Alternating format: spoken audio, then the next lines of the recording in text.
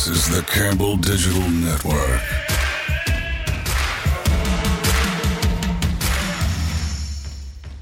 Thank you for listening, subscribing, clicking the link you found on social media, and joining us here on the Camel Call podcast. I'm your host, Evan Budrovich. Heather Island is the Director of Compliance, which means she's in charge of areas like NLIs, financial aid, student-athlete eligibility, and our favorite part of her job, rules and bylaws. Heather started her journey in the Creek in the registrar's office and bounced over to athletics 2 years ago, helping out in areas where we see the end product but not always understand the litigation that goes into getting stuff done. We talked with Heather to learn more about the compliance department and what her day-to-day work is like here in the Creek.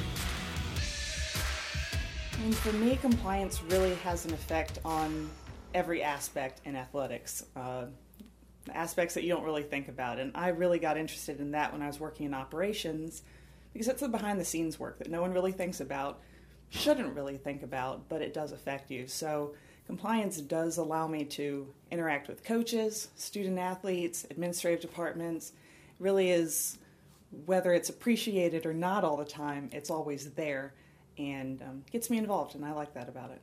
So I know you've also been in the registrar's office. You've also done operations with certain teams, football, things of that nature. What is kind of the challenge or the unique aspect of compliance that kind of stands out, maybe people don't know or necessarily see? I mean, very similar to what I said, it just affects everything. There's a lot of rules. They change every year. It's always trying to be better for the student-athlete welfare. It's trying to just improve the overall culture and the scene of athletics. It affects academic support, which I've done before. It affects certification, which I've done before. Operations, that deals with recruiting, everything. It really has a hand in all of it. And I try and tell my coaches, my administrators, it's a resource. Like compliance, we're just here to be a resource because of the ever-changing landscape to make sure that it all goes smoothly and better for them. You mentioned recruiting, and we're right now kind of in the big period of the early signing period for some of the fall sports, and of course with football coming up in the middle of December. Mm-hmm. How has that new rule the last couple of years maybe changed not only the recruiting landscape, just kind of how high schools and colleges communicate in this recruiting cycle? It's definitely been a lot different with trying to make it so that we're not doing a lot of the early recruiting, giving this prospective student athletes more of a chance to feel out and see what's best for them. It's been difficult for a lot of teams to change their recruiting, particularly the teams that really do tend to go for earlier years. But it's supposed to work out better for the prospective student athletes.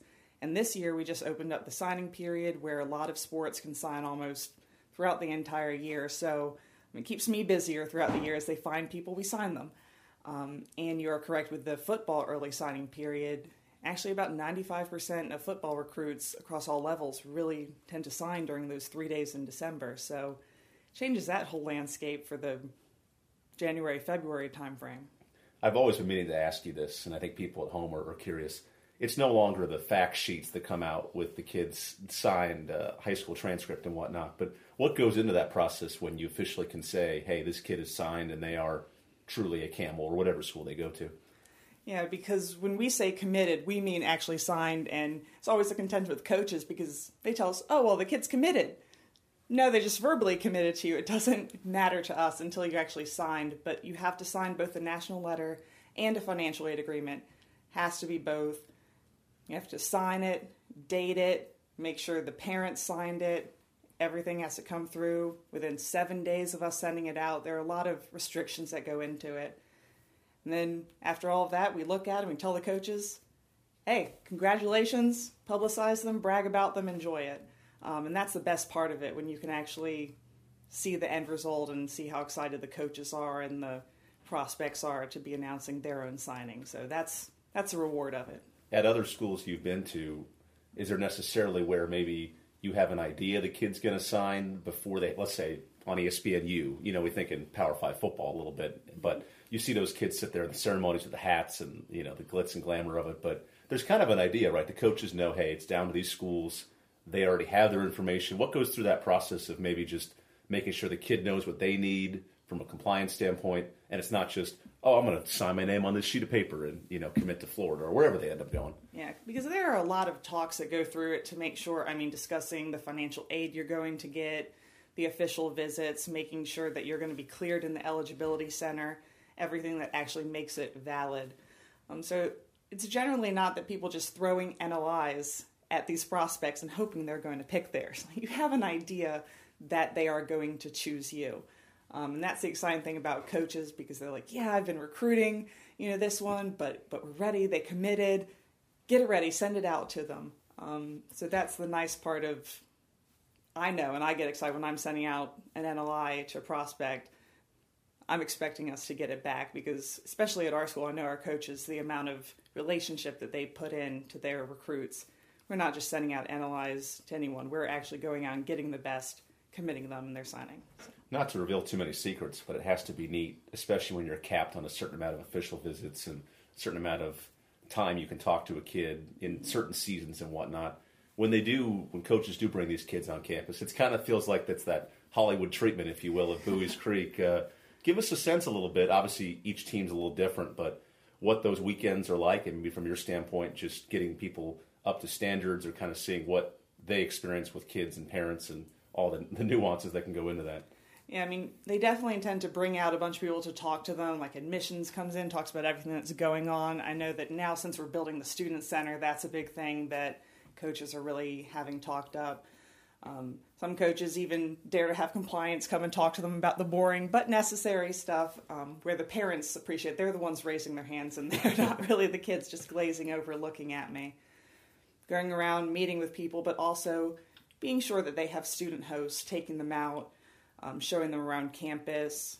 I know when it was warmer, sunny skies was a big hit for going and making sure that they were testing that out. Colder months, I don't know what they're doing when they bring them on campus. But it's really nice. You want to get them to have a good feel about it without drawing it out too much. So that's the interesting part. And also, a lot of times they'll do stuff at a coach's house with the whole team so that you can have that team entertainment, get a feel, see if you're a good fit. So that's really what it's all about, just making sure you're a fit.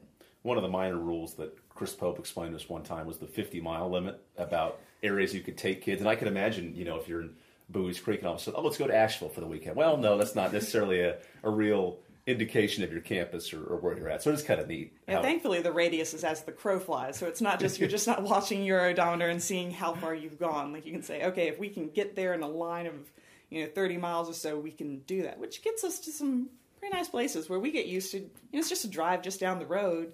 And so it gives them a better feel of what you actually have access to, rather than just as far as you can see around Buies Creek. Heather, for you, a lot of your start began in football, so we'll talk about that for a little bit. At your alma mater, William & Mary, working in the football department, kind of as a director of operations among many different roles. But give us a sense a little bit, and I think Katie Knight could speak to this as well, but just the amount of organization and things of that nature that go into running a football program that's not just getting guys out in the field on Saturday and, kicking off. Yeah. I really enjoyed being director of football operations. Coach Laycock, who just retired this season, he'll always be coach to me. He helped get me my start in athletics, and I'll always be appreciative of that. But basically, if it didn't go wrong on the field, and if it didn't go wrong in equipment, you were looking at me. So it was both a high-stress job, but I enjoy that. I don't just want to sit behind a desk and have the same job every day, and athletics definitely doesn't give any of us that. So it was nice to be the organizer, have the plan A through Z sometimes, because if you're traveling with all those guys, you never know actually what's going to come up. So it's just one of those things that you really do have to be aware of. But everything came through. It's great.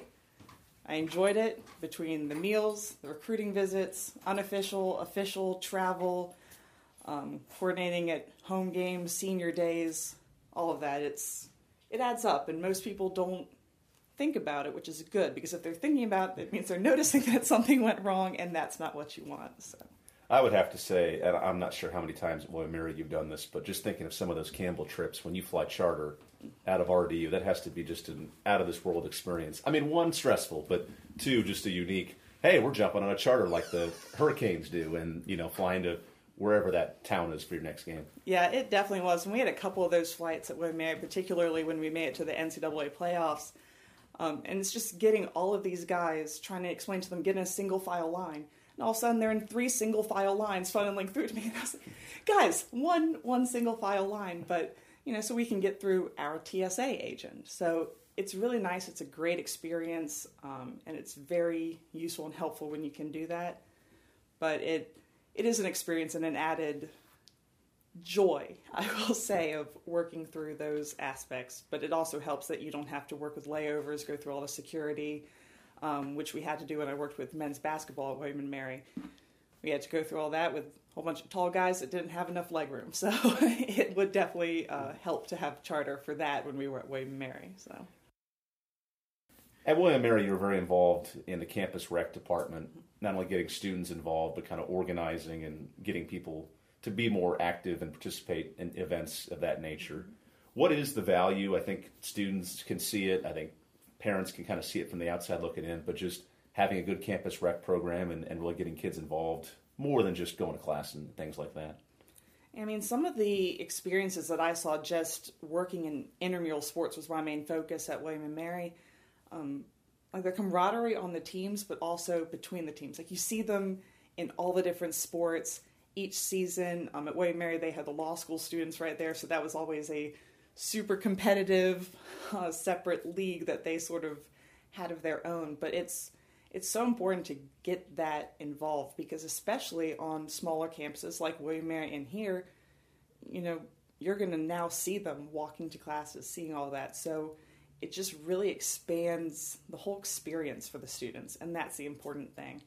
And I'm sure it has the same sort of thing with the larger schools, bringing them in so that you do have smaller subsets that they may not have otherwise. And it keeps them active, all of that other great stuff. I think at William & Mary, I was on just about every team that we did. We even had like indoor floor hockey and all of that sort of stuff, lots of bruises, lots of everything going on there. But it was overall a good experience for everyone that involved.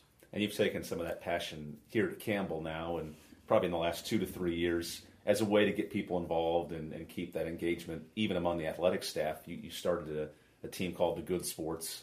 The name, regardless of whether that stands true in certain sports or whatnot, but it gives coaches and staff a chance to, 1, intermingle with kids, but 2, just have a lot of fun competing. Yeah, I mean, we're all competitive. It's why we're in athletics. It's in our blood. And so intermingling my 2 loves of athletics and intramural sports was a lot of fun.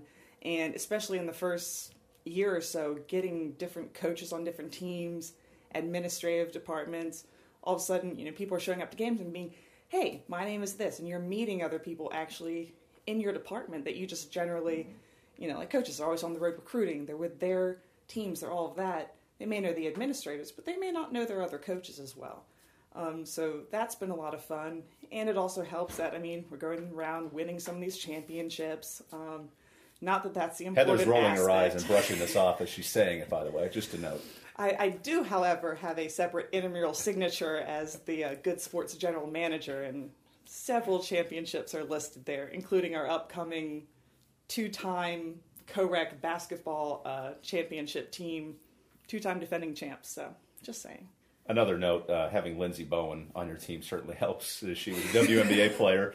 But Heather, another part of this communal aspect that comes with your position is what we call, compliance cups, or kind of knowledge of compliance that can be trivial. So there is an aspect of learning and memorizing and things like that.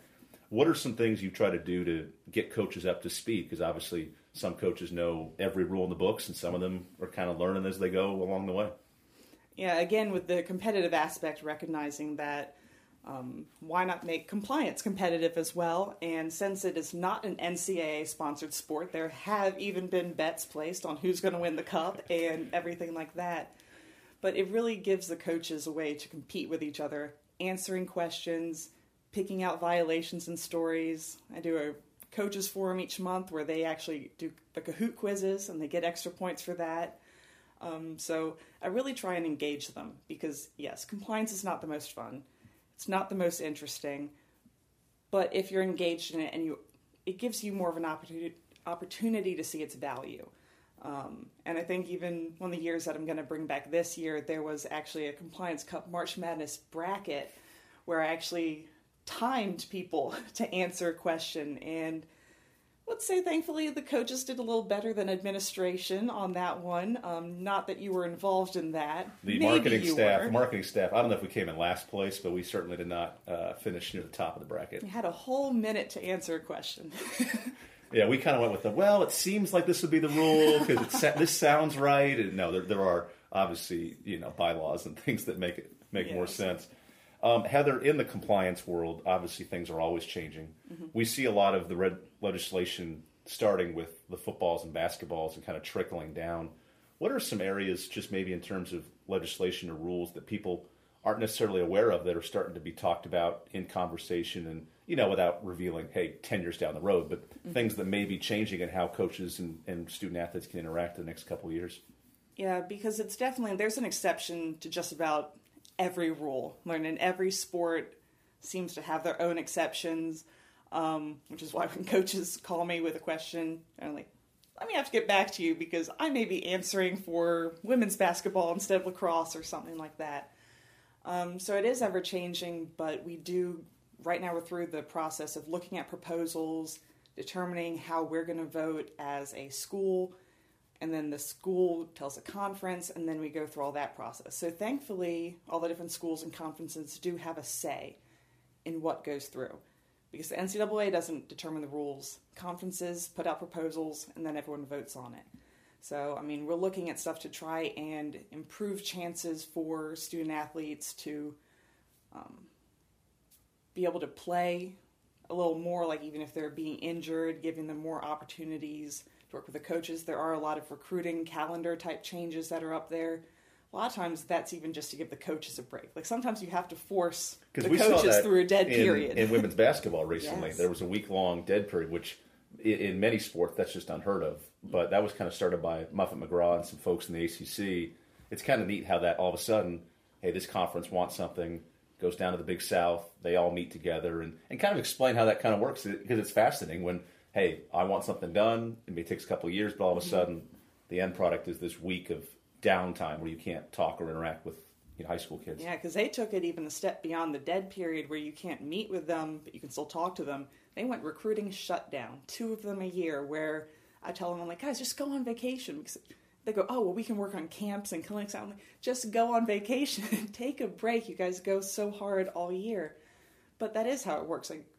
And generally, a lot of our conference administrators, they come to us and say, hey, what are you seeing? What are your coaches seeing that isn't working for them? So rather than just complain about it or, talk amongst yourselves, actually do a proposal, because there are other schools, other conferences that go, yeah, that would actually work better. Why are we doing this thing that doesn't make sense? We keep doing it every year. Let's try and improve the process, because again, it's made for us. We're the member schools, we're the member institutions with the student athletes. We want to make sure it works for them. Still trying to make sure there's no competitive edge for everyone across the board, but to make sure that works. So it is kind of nice that it's a member-driven process. It's a long process because they introduce the proposals in October, and then we have to wait until April for some of them, figure it out while we're sitting here crossing our fingers for some of them, saying, please go through. So it's nice that it can start with us, and the coaches do take a lot of power with that as well. We even see now with the NCAA baseball coaches getting together this next couple of weeks and discussing the possibility of adding a third full-time coach and things like that could come up, and there's the discussion. So it is kind of neat to get your perspective on it. Heather, to wrap this up, of course, we love to get a sense of why people come to Campbell, what inspired them about their journey. And I know for you actually came back here to get some schoolwork in your career and among the many degrees you've had. But what have you taken away from this experience and kind of shifting now into an administrative role of just your thoughts on working here at Campbell? I was very lucky because Campbell's very close to family that I have down here. My father lives about 30 minutes down the road, so I was looking for a place to come back and sort of call home around where he was, since he had moved from Virginia Beach about 15 years ago.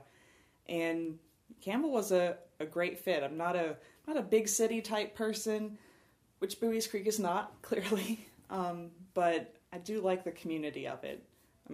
Like smaller schools, spent 6 years at William & Mary getting my degrees, working through that, And it really has worked well. I started in the registrars where I wasn't in athletics, but I was working very closely and created a bond with the athletics program, which made a good transition to come over to compliance and really try and change the culture and the perspective on compliance. That's been my main goal, to see us as a resource, not the enemy. And I have had a lot of coaches actually repeat that back to me, that they are trying to see us as a resource, not the enemy. So that's been the greatest thing that helps me feel like I'm helping make a mark here as well and able to actually call it home. What I'm talking about, baby! See you! 1, 2, 3, see you! Let's go! See you! See you later!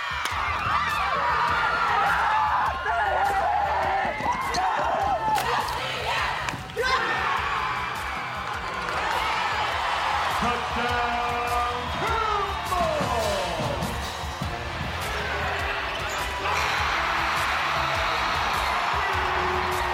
Up, seven, right! Campbell, Ryan Campbell, are your 2018 Big South Conference champions. This is the Campbell Digital Network.